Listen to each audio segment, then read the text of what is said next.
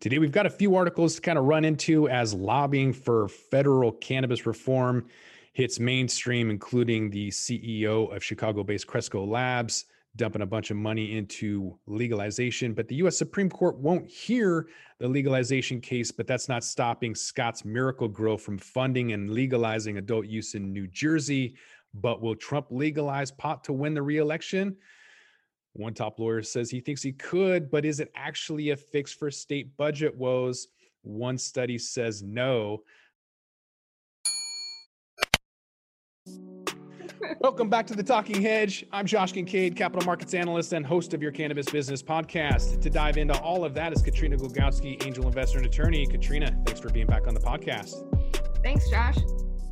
All right, so we've got a couple of articles to kind of dive into. First thing I kind of want to show you is this chart from NJ Business Daily about lobbying for the federal cannabis reform in 2020. Lots of dough being thrown around, of course. So lobbying for cannabis reform in the US has evolved from a fringe issue a decade ago to political priority that absorbed more than $3 million of registered lobbyists in Washington, D.C. Yay. This is good. Every other industry has lobbyists. Why not cannabis? Absolutely. So according to the MJ Business Daily article, analysis of federal lobbying disclosures recorded are more than 3.5 million spent in the first 2 quarters of this year alone. And so for that price tag, shareholders got at least 89 lobbyists to support Congress bills such as the Marijuana Opportunity Reinvestment Expunge Act or the MORE Act, which we're going to get into in just a moment. So the bill is expected to receive a full vote on the floor of the U.S. House of Representatives. And so other priorities are the Secure and Fair Enforcement or the Safe Banking Act, which passed the full House last year before stalling in the key Senate committee. The States Act, which is strengthening the 10th Amendment through entrusting states. The Marijuana Freedom and Opportunity Act, which is a descheduling measure. The repeal of 280E, which doesn't allow you to write off taxes. And then the U.S. Food and Drug Administration's policy on cannabis and hemp. So a lot going on. But first, I kind of want to touch base on an article for the Chicago-based Cresco Labs talking about legal cannabis industry challenges. This is just one example of a multi-state operator with help from lobbyists throwing money at the system to try and get that legalized in New Jersey, which is a huge state for cannabis. Absolutely. They're trying to push for adult recreational use in New Jersey. And obviously, they think it's going to be an uphill battle, so they are funding. Thank you, Citizens United,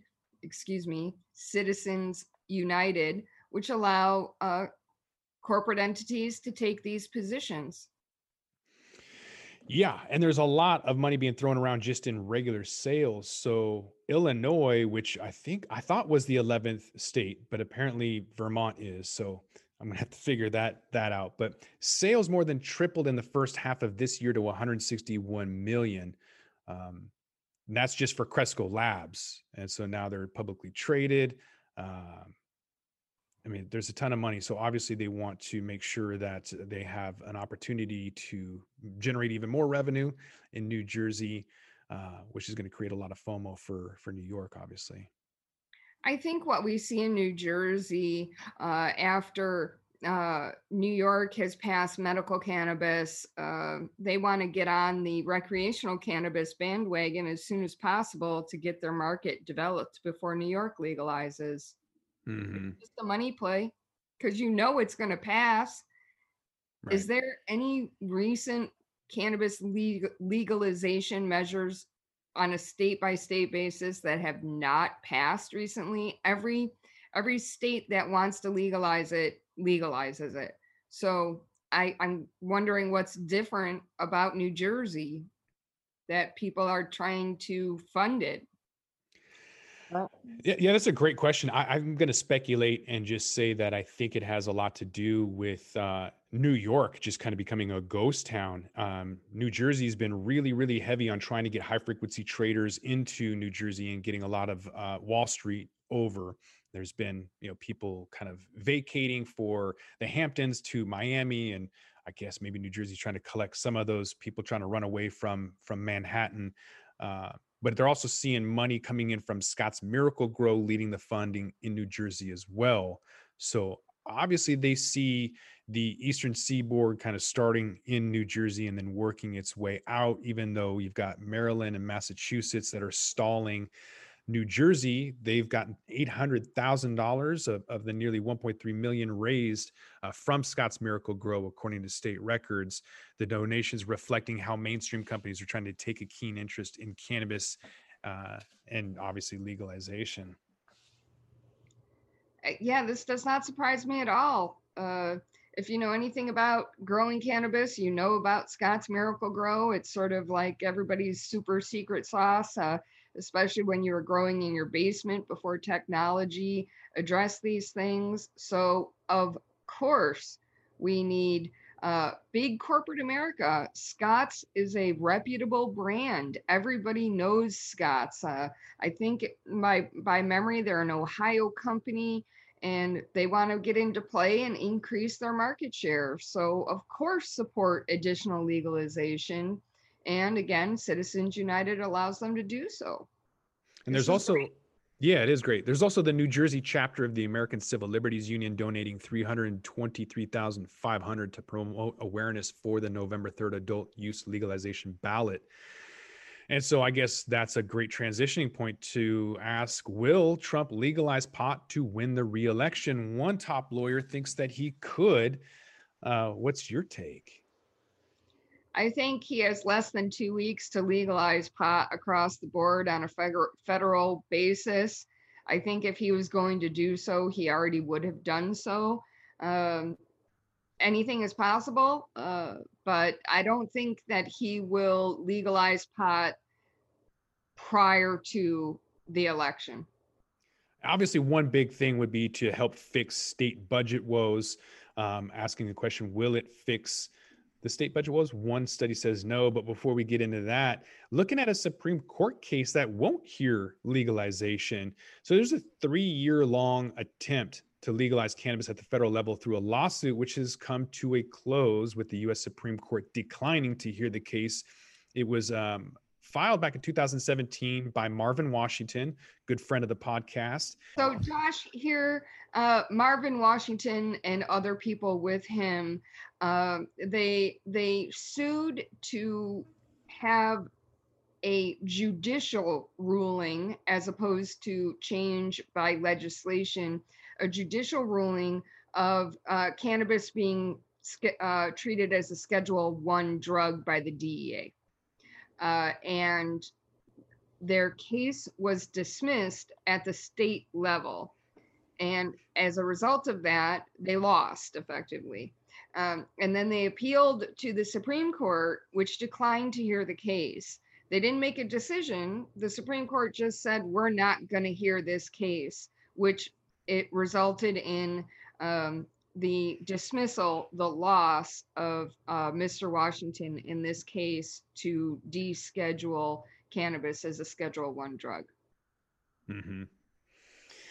Yeah, but knowing Marvin, he's not going to just stop at that. So hopefully he'll appeal it or just keep on fighting it. But regardless, Marvin's from New York, and so he's going to keep doing what he's doing locally and for the nation. And so New York is going to need the money in order to get themselves out of this hole. And so I guess we'll wrap up with asking if legalizing cannabis is a quick fix for state budget woes. Kind of feel like that's a leading question because you already know my take. This isn't for the kids. This is for the money, and states are broke. So is the federal government. You can't keep printing trillions and expect to not have some kind of recourse. So I think that whether you're New Mexico or New Jersey, you're going to be looking at this to help with your budget deficits. I agree wholeheartedly, Josh. 100%. I think you're right. You're looking at Illinois, they're broke, dead broke. You can't ask Boeing to move from Seattle and offer zero taxes and expect to stay in business. It's just not really how it works. So Illinois got $52 million in tax revenue alone in the first half of this year. Colorado collected more than $244 million from January to August. California is expected to bring in $479 million for the year. And so a lot of businesses are excited about that opportunity, as well as trying to get into states like California. And yet you have some groups saying that maybe it won't result in helping budget deficits. Not really sure what their take is on that. Maybe they have some bias. Maybe it's backed by something. Um, Well, I mean, here his first argument is how long it takes to raise the money. And that's because in the beginning, Washington and Colorado, I think from legalization to the first day of sales was years. And so that's their first argument 20 is, months. yeah, years. It was ridiculous. Um, and so that's their first support for it's not going to fix your budget because it takes years. But isn't Well, that, I'm sorry to interrupt, but isn't that their fault? Like Maine has been taking 47 months, but I mean, whose fault is that? it's the legislators' fault. And it's also a false comparison because you can't compare Colorado and Washington, which were first and had to deal with the Cole memo and everything else, and with no framework whatsoever, compared to Nevada that just cut and paste and cherry picked from the states they liked, and they were to market in 8 months. Yeah, So Illinois had 7 months, Nevada had 8 months, and yet, I mean, they're doing fine. But Massachusetts and Maine, 24 and 47 months, and kind of dragging their feet. Some of them declaring cannabis non-essential. So, yeah, I mean, when you put roadblocks in the way, of course, it's going to take a long time. it is, and there's no reason for it now. You have your choice of models to replicate. Do you want to be like Colorado? Do you want to be like Washington? Do you want to be the mess that is California? So there's no reason legislation should hold up the process going forward, Josh. Right. I mean, it's a self-fulfilling prophecy if you don't think cannabis is going to help because it takes too long because you're the one making it take so long. So I guess we can just wipe out that excuse right there because that's garbage. You can just do it in 2 quarters and be done with it. Um, so there's some other issues, I guess. David Hess of Trust Capital said several years ago some debate was possible. And now there's an indisputable data that shows that state legalization equals job creation and tax revenue. And cannabis is simply one of the few sectors that government can identify with a flick of a legal switch. Revenue and employment can be found. So whatever these other bureaucrats are thinking that cannabis won't help fix budget woes, I don't think that accepting printer money from the feds is going to help either. And we don't really make anything in the US anymore, so how else are you going to generate revenue? I'm not saying that cannabis is the only thing. There's a lot of things that we can do, but to dismiss it right off the bat by saying that your job as a bureaucrat is slowing things down, I think is a terrible reason for not moving forward with it. If anyone does not know, and you are sitting there in New Jersey trying to decide how you're going to help your state if you're a legislature, or how to increase the tax revenue, look at Seattle. Seattle's the home of Amazon. The cannabis industry created more jobs in the state of Washington than Amazon. Mm-hmm. More by an exponential factor. It wasn't like one extra job. I would have to check the statistics, but it was something like double. And cannabis jobs are not fast food minimum wage jobs. So you can thank cannabis for putting more people to work in Washington than Amazon. Yeah, bud tenders in Washington are making $15 an hour. In order to get that at the minimum wage level, you need to go to SeaTac. That's the only city in Washington state that offers that $15 minimum wage. And Rick Garza of the Liquor and Cannabis Board had said that he thought there was over 2,000 rec stores before regulation. So as they move from medical to rec, they essentially got rid of 1,500 stores. That's a lot of employment just wiped out and a lot of accessibility for people to access their low-cost medication. And especially right now with disposable income not really there, people are transitioning towards low budget weed, which is what we discussed, last week on the podcast. Canada data is already showing that there's a shift towards low cost, low budget alternatives as people are still struggling, but they still want it. And that's not unique. You can go to Argentina or Venezuela, and look at one of the top 10 bartered items is cigarettes. So people aren't going to stop their vice just because they're not on the shelf. People want sugar, salt, medical equipment, food, and cigarettes.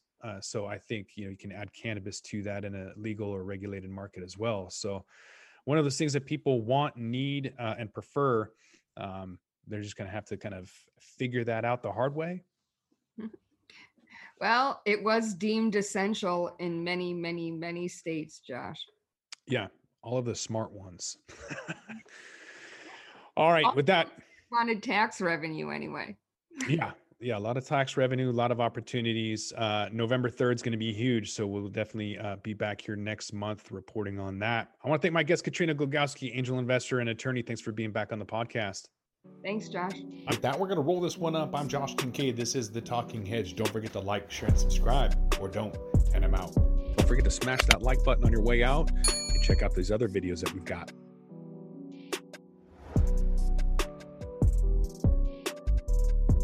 Thanks for listening to today's show.